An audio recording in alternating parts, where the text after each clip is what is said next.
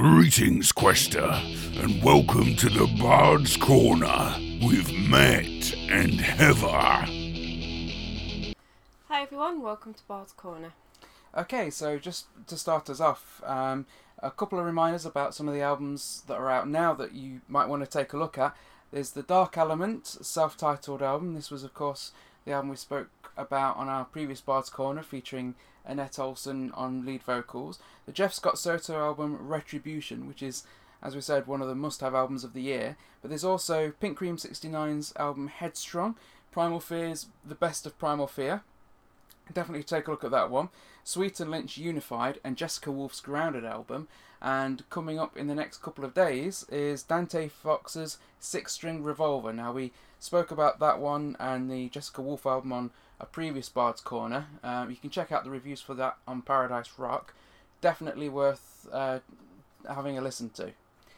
Okay, so a few other bits of the news first. First of all, Jeff Tate's new band Operation Mindcrime, which is slightly on the nose as he was the lead singer of Queensryche. They've got their album The New Reality. That's out on the 1st of December. That'll be via Frontiers Records. Then they're going to be starting an 11-date tour between the 11th of January and the 21st of January 2018. So be sure to check that out. Reuben Archer. He was the vocalist from Stampede. He used to sing for Wild Horses, Lautrec and Lionheart. So he's got his second album coming out with his personal band, which is Reuben Archer's Personal Sin. This album's going to be called Petrolhead. It's out on December the 8th via Toxic Arrow Records.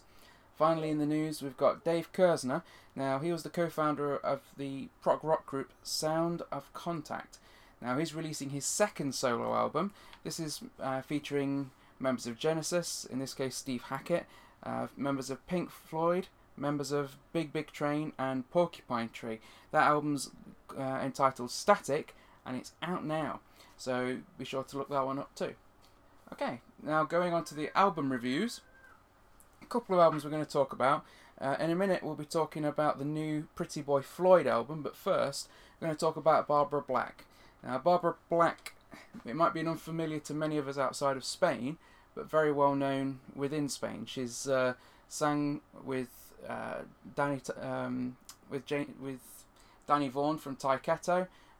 She's done backing vocals and toured with a number of bands around Spain, and she's won and been nominated for a number of awards within Spain, so very well known locally.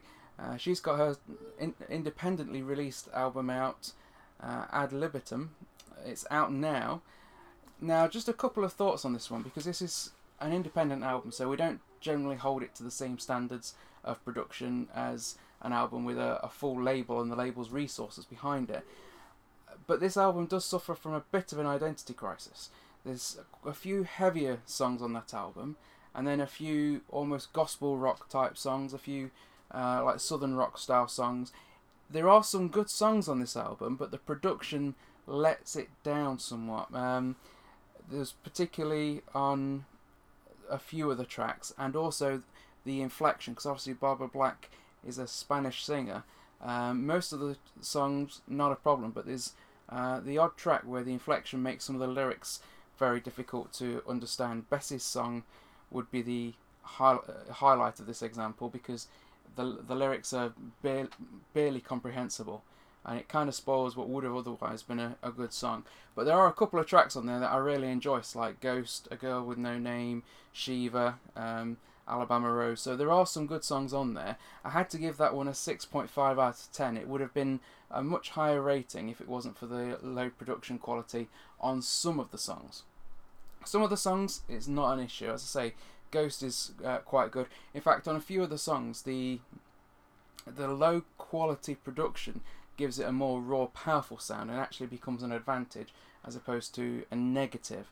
But still, definitely a few songs on there worth checking out. I'm hoping that this independent album will attract the attention of a big label, because, as I say, there are some good songs with some good production. It could have been a very good album.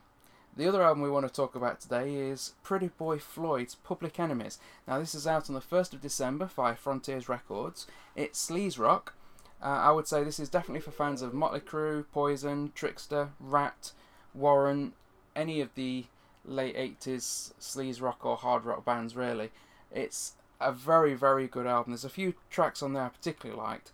High School Queen, American Dream, Girls All Over the World in particular. But all the way throughout, it's just an incredibly good, fun, feel-good album. I would say it's probably, in that range, it's one of the most fun albums I've listened to this year. It genuinely made me happy when I was listening to it. So that's out on the 1st of December. I'm giving that one an 8.5 out of 10.